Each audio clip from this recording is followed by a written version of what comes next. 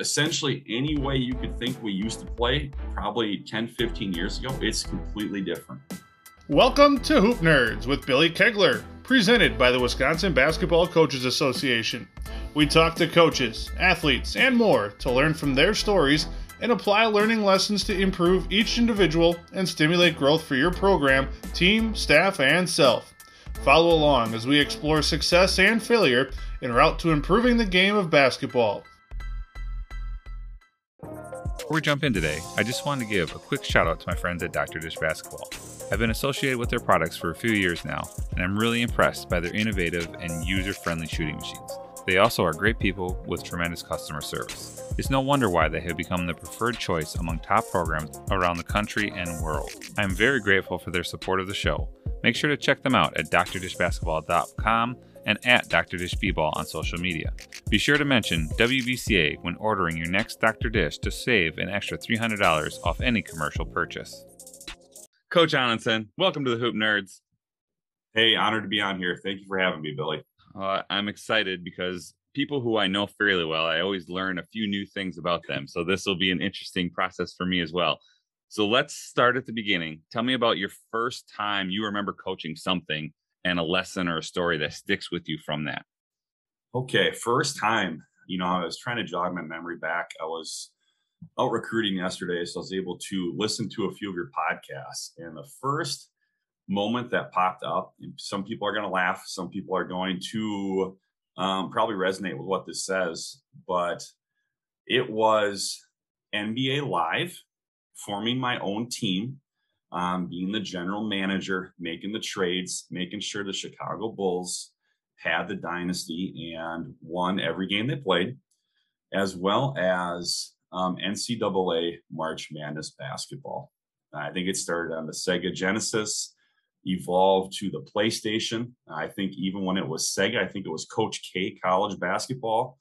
But, being a coach's kid, my dad was a high school and college coach. I grew up in the gym, went to coaching clinics with him. I still remember being in Indiana at a coaching clinic with my dad and sitting in the front row and trying to lean forward to watch the demonstrators and actually falling down on my face on the court down at Indiana and having the embarrassment of the little 5, 6, 7-year-old boy trying to pick his chair back up as these college guys are playing, hooping. And, I'm just trying to learn and take it all in and trying to be a college basketball player. So that would probably be my first, time was running a team. It was via video games. I know that sounds kind of crazy, but that's a great way to learn and grow and figure out how you can kind of form your dynasty.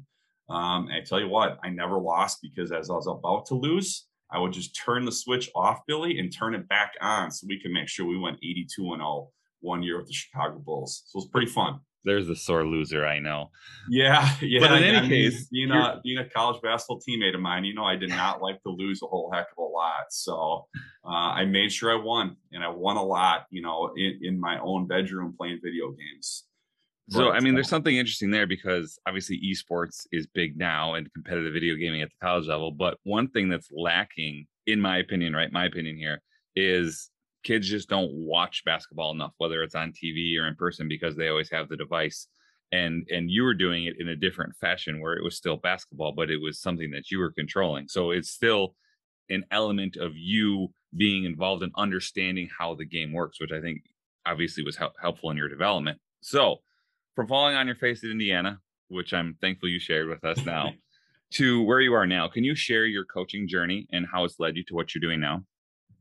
Yeah, sure. When I was a student athlete at UW Lacrosse, I was very uncertain with what I wanted to do with my life. And we'll probably go into that a little bit later in the podcast about finding your why, right? And that's what we try and do a lot with our guys. But I was a pre-med major. I had a few knee injuries, a few surgeries. I had some mental health issues with anxiety when I was a high schooler / college player, and I was just confused.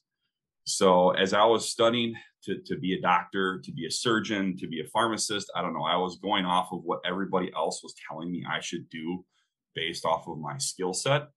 I had this little inkling in the back of my mind that I couldn't get away from the game, and I ended up coaching a AAU team while I was in college out of Central Wisconsin, kind of back in my hometown. So in the off season, on the weekends, I went back and started coaching, started learning how to form a team, how to coach. I believe my first team was a 15U team, and had a blast. I just love those young men. And it was just a lot of fun. And it was a different way, I think, to stay a part of the game other than playing.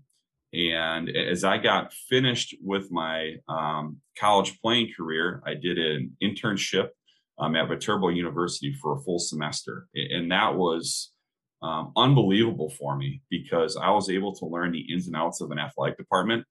That was at the time I was trying to apply for, different types of med schools, trying to figure out really what I wanted to do with my life. And when I started at the Viterbo athletic department, I realized I don't want to leave sports. My career's about to end. I wasn't a good player, but I just loved being a part of a group. You were a freshman, I was a senior. We had a ball, right? I mean, it was a lot of fun just being a part of something bigger than yourself. So one of my Can we pause there? Sure. And talk about UW Superior real quick. Oh. So I'll set the table. Playing at UW Superior is never fun because it's a long trip and it's cold. And we proverbially didn't get off the bus in the first half. Our coach, Ken Cable, comes in at halftime, says some things were not so nice, called everyone out about what they didn't do, and carried on and stormed out. You stood up and took over. Okay. Tell me about like that for you to have the gumption to stand up and essentially coach us. We went on to win the game, by the way.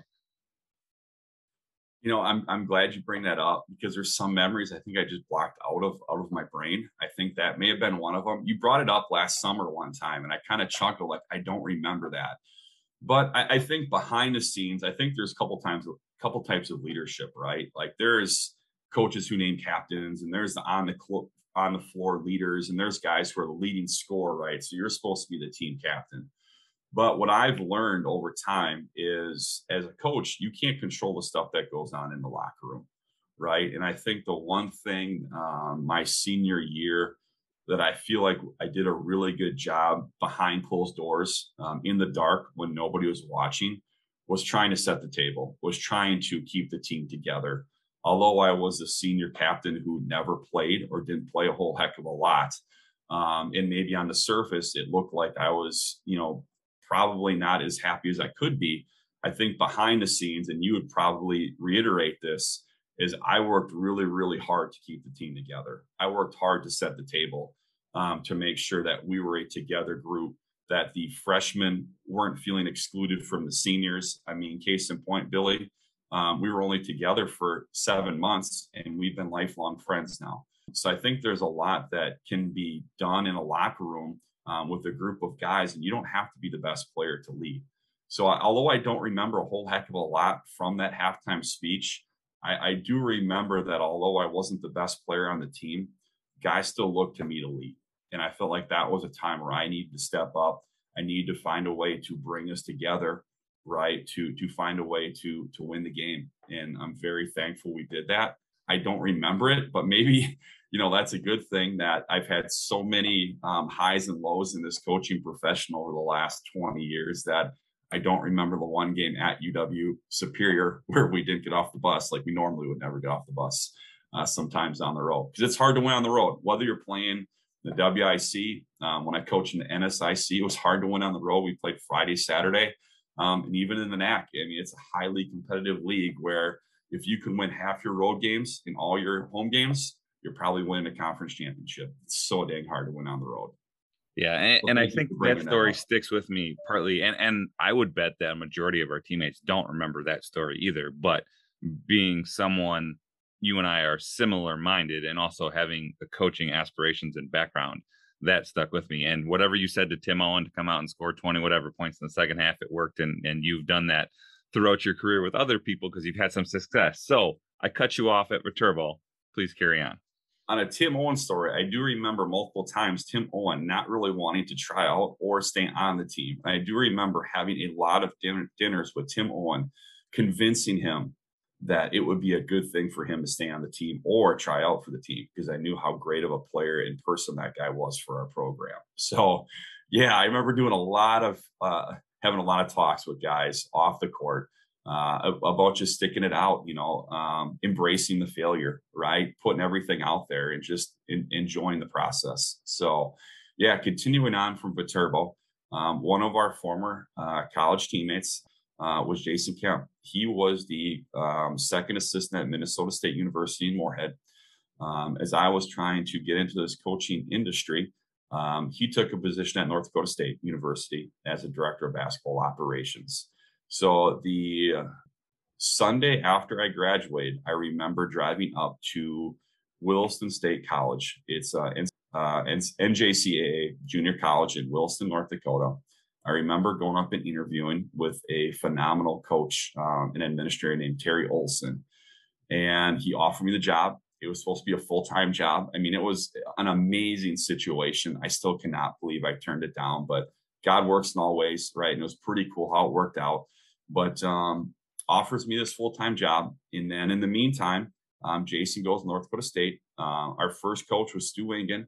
So Stu called me up and said, hey, on your way back down, I know you're in Williston. You want to come back down and meet with me and talk about a position that Jason held. Drive back down. The next day I meet in Moorhead, Minnesota, in the Fargo-Moorhead area. Love that area. And Stu literally says, hey, I can't offer you full-time. I can offer you $6,000 a year in 6 graduate school credits. And I would like you to be my second assistant. So I drive the 12 hours back home and take a couple days to figure out, what I'm going to do with my life. And lo and behold, I still cannot believe I did this, Billy. I gave up a great job at Wilson State College and took the second assistant job at Minnesota State University with Stu. And I still remember making the phone call, one of the hardest phone calls I ever had to make, to Terry Olson, and said, hey, I'm really sorry. I cannot believe I'm saying this, but I have to turn your job down because I'm going to take this job at Minnesota State. I said, but I know you're mad, but I think I can make your life better because I have a friend in mind who I think is better than me. He didn't play college basketball, but he's been coaching in, the grassroots circuit, and he is a phenomenal coach. He's a friend of mine. I've watched him coach. I've watched him work with players. He's just flat out better than me. His name was Eric Peterson. He is currently the head coach at the University of South Dakota.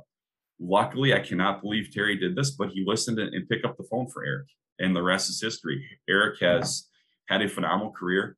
He was one of the most successful coaches, head coaches at Wilson State College, been assistant at South Dakota, Utah State, Utah. Now he's in his first year at South Dakota.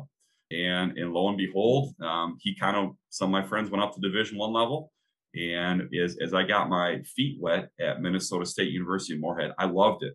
I love the Division II world. It's way different than Division III. You can, you have the off-season workouts, you have scholarships, and it literally felt like, Billy, I was playing March Madness or NBA Live. Now it's NBA 2K, right? And thought it was phenomenal. However, I got married during that year. Yeah, and my wife, Bride, did not love the Fargo-Moorhead area. It was really far away from home. I never cared about levels. That was never something that mattered to me. As I got into this, I was just like, I just want to coach hoops. Like, I want to coach college hoops. I want to be a college coach. And I remember my first master's degree paper. I wrote in a leadership reflection that I wanted to be the youngest coach in the country. And, I took a gamble. I went to Lakeland University after 1 year as a second assistant at Minnesota State Moorhead, worked for another phenomenal coach, and Kyle Brummett.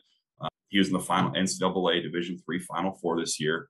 And in our second year, we won the conference tournament championship. He was able to get the head coaching job at Defiance College. And lo and behold, at age 25, I was able to get promoted to the head coach at Lakeland University. Fast forward 9 years, had a great 9-year run at Lakeland University. The position came open at Wisconsin Lutheran College. And I'm currently entering my 6th year here as the head coach. So lots of stuff we can talk about in between. But yeah, I've pretty much been a head coach my whole coaching career. It's been unique because obviously as a 25-year-old young man, you don't know what you don't know. And I definitely know I was not ready for that position. But, looking back on it, I wouldn't trade it for the world. I've loved the people I've met, the relationships I've been able to form, and the journey's been unbelievable. As many listeners know, I spent over 6 years as the general manager at Just the Game Fieldhouse in Wisconsin Dells. I was able to spend time talking hoops with coaches like Tom Izzo, along with high school and youth coaches, in addition to meeting some basketball legends, including my childhood favorite, Sam Oakey, who is in the WBCA Hall of Fame and High School Basketball Museum, located at Just the Game Fieldhouse, which is a must visit for any true hoop nerd. They also play host to the WBCA All-Star Games and Coaches Clinic every year. Just the Game hosts over 70 basketball and volleyball tournaments annually and is a great place to play for teams of all ages and ability levels. You can't beat all Wisconsin Dells has to offer in your free time. The Fieldhouse also has two sister companies in Just the Game Impressions and Just the Game Live. Just the Game Impressions specializes in customized screen printing and embroidery and promotional products. They serve businesses, schools, sports teams, and more. Just the Game Live takes pride in providing affordable and simple live streaming solutions for venues or programs of all kinds. Inquire today for more information. For more info on everything Just the Game has to offer, check them out at justthegamefieldhouse.com. Sideline Interactive delivers digital and LED scoring tables and video boards that generate excitement in your gym and the ultimate game day experience for your players and fans. We provide you the blueprint and the game plan to generate $10,000 or more in sponsorship revenue every year. 95% of our schools generate enough advertising dollars during the first school year to pay for their purchase. Any school or college can qualify for no fee, no interest financing over 2 school years. We're ready and able to deliver your order to you within 3 to 4 weeks. The tables and boards can be used for any indoor sport, as well as watching game film, school assemblies, signing days, or any other event that is held in your gym. Visit SidelineInteractive.com or call 832-786-0302 to schedule a 15 to 30-minute live web demo to see our tables and boards in action and what these fantastic products can do for you. Or email sales@SidelineInteractive.com. A link to SidelineInteractive.com is in the show notes for today's episode. Well, and Lakeland gave you the opportunity to fail. And I would also argue 25, 35, you're never ready to be a head coach the first time because you just haven't experienced it and you have to go through it. So with the experience, I'm curious about something that you've changed from maybe as an assistant coach or as a young head coach that you're doing different now because you learned something or you were presented new information so that you can help your team improve. Okay, let's start by saying everything. How's that for you, Billy? So we'll touch on a few topics, but I think it's just important that, at age 25, there's a lot of stuff I did not know. And I think at age 39, there's even more stuff that I do not know. And I think I'm more okay with saying I don't know than I was at 25. And even growing up with the game, going to coaching clinics, watching coaching videos and DVDs with my dad, who's, one of my biggest mentors in my life, I've had to change everything. Right. So even just start defensively, right? Since you could probably call it a quote unquote hoop nerd. I have the monthly subscription to Championship Productions. I listen to probably 5 or 6 basketball podcasts on my way down to work every single day. Yours is one of them, one of the best, Billy. You're one of the best in the business. But defensively, I used to be a pack line, Coach Boone, right? I have the 5-pack series of his stuff. I was a huge pack line guy when I was at Lakeland. Completely changed. Right. The last few years, we press 94 feet for 40 minutes a game now. We switch most screens. Essentially, any way you could think we used to play probably 10, 15 years ago, it's completely different. Right. And a lot of it is just my knowledge and how I feel that the game can be played more effectively and allowing our guys to play more free, so to speak. So I think with that in mind, it's allowed our guys to play more free, more aggressive when you can play that way. And it's allowed us to work on some more skill development things. Offensively, right? I used to be a screening guy, try and set as many screens as you can, move the ball around, right? Try and get to a 5th, 6th side. Even though we wanted to play fast at Lakeland, we were really concerned with ball control. Now it's space and pace. Right? It's the conceptual offense. It's teaching guys how to play, how to read, a large advantage to a small advantage to a neutral position, right? How to use your footwork to gain a small advantage? What are the protection plans inside the various zones inside, the drop zone versus the drag zone? And we've kind of run a hybrid Princeton dribble drive. I love some Davidson actions. So really, I've just kind of taken a bunch of stuff from different coaches, tried to put it together. Some years it works, Billy. Some years it doesn't. But every year I feel like I'm evolving, making a few tweaks to the offensive end this year that I think can be more effective. I'm hopeful that we can be more efficient, right? I look at the skill development part. I changed everything from that area, just studying European coaches, studying the Division I coaches, studying like what works, right, with your biomechanics of your body, how we treat our guys, right? Like, our big theme right now is joy, right? And, being a father of three, the love aspect of things, we want to love our guys. So, our biggest thing I tell all of our coaches is, it's got to be the highlight of their day. Before they walk in our gym, it's got to be the highlight of their day. And, we have a lot of extremely intelligent student athletes at WLC. We have a lot of future doctors. We have some guys who are going into law school. We have teachers. We have guys who are huge into the finance industry, right? So sometimes they come from class at 3:30 and their brains are struggling, right? Maybe they got in a fight with their girlfriend right before. So our job really from 3:30 to 3:45 when practice hits is to try and get them to put a smile on their face, right? So it's making sure, every guy that walks in the gym, I make sure I give them knucks, I dap them up, I put my arm around them, I look them in the eye, and I try and figure out how they're doing. Because you can tell a lot just by talking to a guy for 25, 30 seconds how they're doing.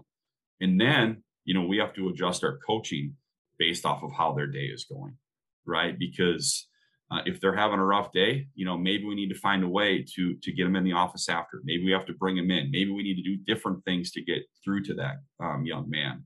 So overall, I've read a lot of books throughout the years too about like how to get to players. Really, the love aspect is key.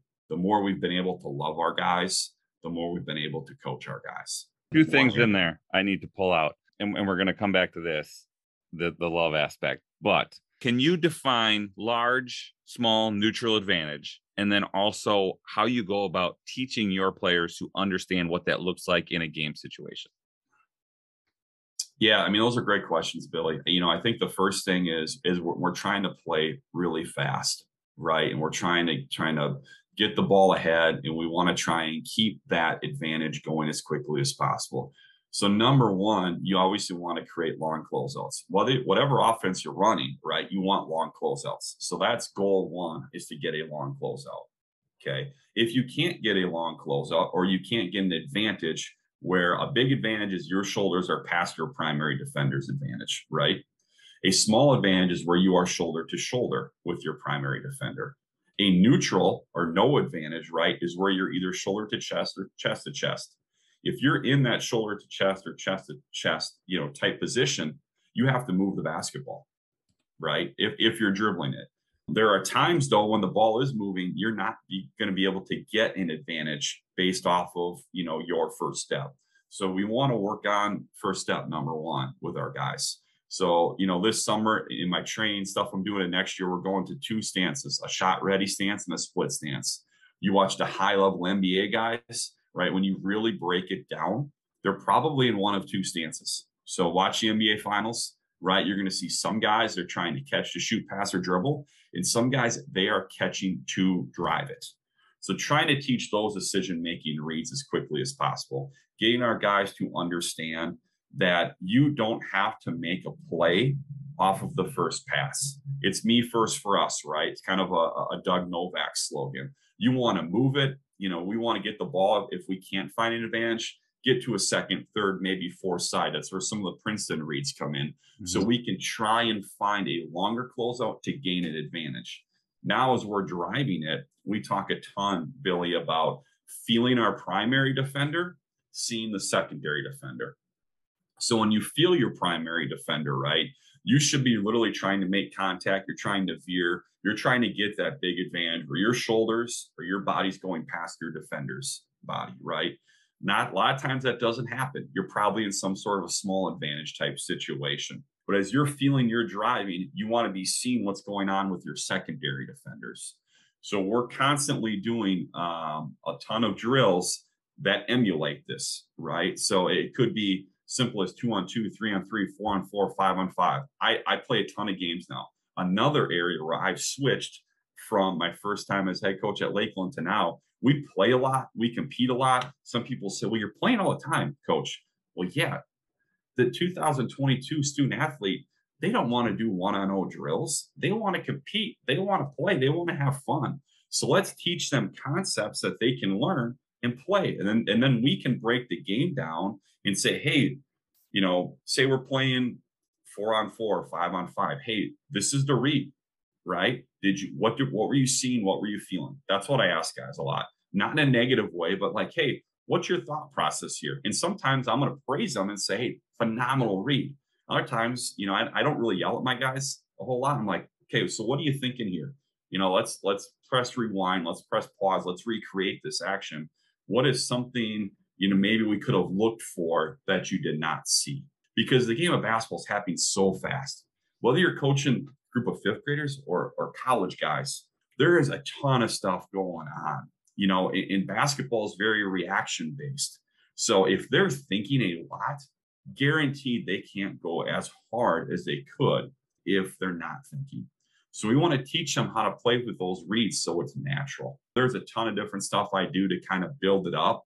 But every day we play one-on-one. Every day we do some sort of advantage, disadvantage drills to get our guys to learn how to attack those short and long closeouts. And some coaches like to call it dominoes, kind of try and keep those dominoes falling. And when you can teach that, that's when the game is really fun because we do press. So there are times, in the first half where, I have short hair, but I'm really pulling my hair out because we get down quickly because our reads aren't good. Defensively, we may have given up a few layups. And then offensively, maybe we're attacking some really bad neutral situations where we're taking, not as good of shots as we could.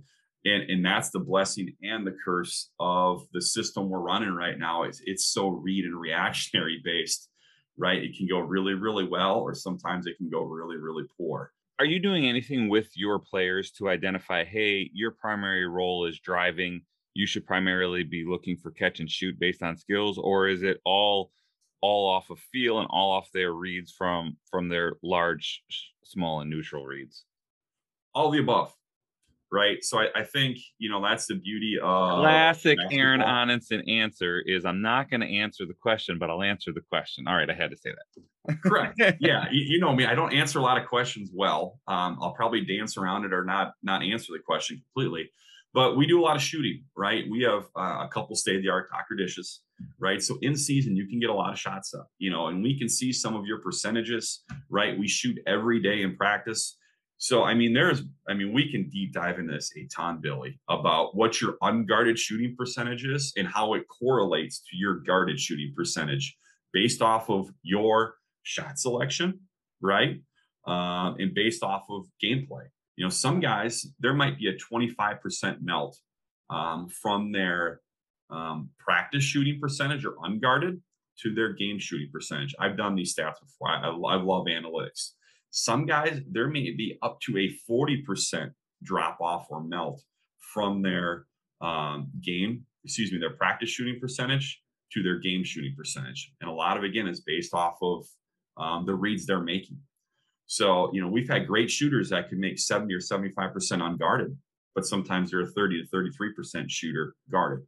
So we really want to work hard on what is a good shot for them. And some guys, they shoot 45 to 50% unguarded, and that still correlates to 30 to 35% because they only shoot the shots they know they can make. So we base a lot of stuff with film too. So we're trying to pair a lot of those reads we make, and we'll show a lot of film. And we show a lot of success film too of guys doing things right. And we want to highlight that. I'm a big glass half full guy that used to not be who I was, right? When I was a teenager struggling with some of my anxiety, right? I always see the glass half empty, right? But you probably know me in college where I was trying to see the silver liners, trying to see like the bright side of things. So, we do a lot of different things, Billy, to try and teach those reads. And Some years were great and some years were not so great. But I do know that it's a really fun way to play. Our guys have enjoyed it a lot, right? And it allows them to hopefully think less, play more.